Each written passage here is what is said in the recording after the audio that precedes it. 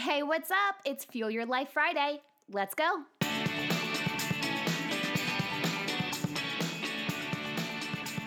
Happy almost 245th birthday, America.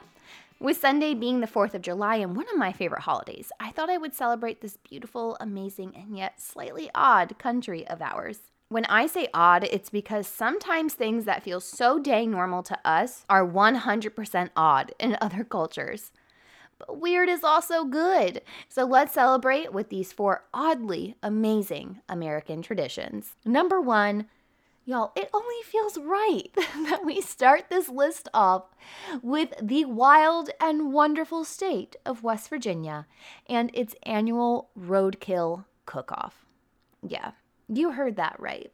For the past 28 years, the Autumn Harvest Festival and Roadkill Cook-Off in Marlington, West Virginia, serves up delightful delicacies, roadkill delicacies, such as deer sausage, bear, or hey, you can even get you some biscuits covered in squirrel gravy.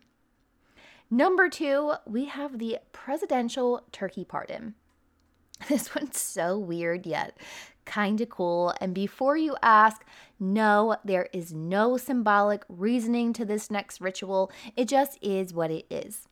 So since the 1940s, presidents have been being presented with a Thanksgiving turkey at this special ceremony. And on occasion, presidents have been known to spare the turkey's life by pardoning it. But in 1989, George Bush Sr. made this turkey pardon a permanent part of the ceremony, and now it's an annual event. So each year, a turkey is presented to the president pardons it, and then it goes back to live on a farm for the rest of its life. Number 3, we're on a spree about animals, so let's just keep going. We've got to talk about Groundhog Day. This event was made semi-famous with the 1993 movie Groundhog Day, but this celebration, each February 2nd in Pennsylvania, has been going on as early as the 18th century. And according to weather lore, which, is like folklore, but for weather, each Groundhog Day, the groundhog emerges from its burrow. And if he comes out of his hole on a clear day and sees his shadow, he will retreat and there will be 6 more weeks of the wintry weather. If he emerges from his burrow and does not see his shadow, then early spring weather is right around the corner. As a little side note, according to the Farmer's Almanac, Groundhog Day is actually rooted in astronomy and the movement of the Earth and the Sun. In the Northern Hemisphere, this date marks the midpoint between the winter solstice in December and the spring equinox in March. In the Southern Hemisphere, Groundhog Day marks the halfway point between the summer solstice and the autumn equinox.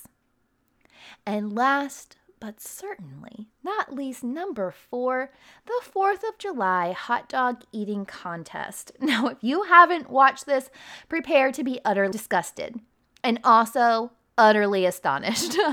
Seriously. I love hot dogs, especially the ones from my favorite spot on the Space Coast of Florida, Mustard's Last Stand, which are gourmet hot dogs.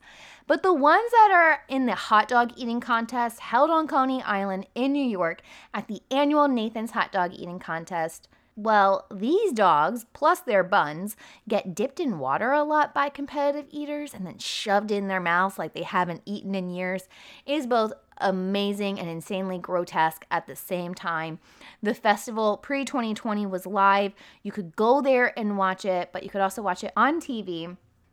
I'm pretty sure it gets broadcasted on ESPN. Competitive eating, it's a sport these days. America, the beautiful, the bizarre. I hope you have a fun and safe holiday weekend. I will see you back here on Wednesday for another episode. But until then, remember, every level of life is an opportunity to grow. Be well, my friend.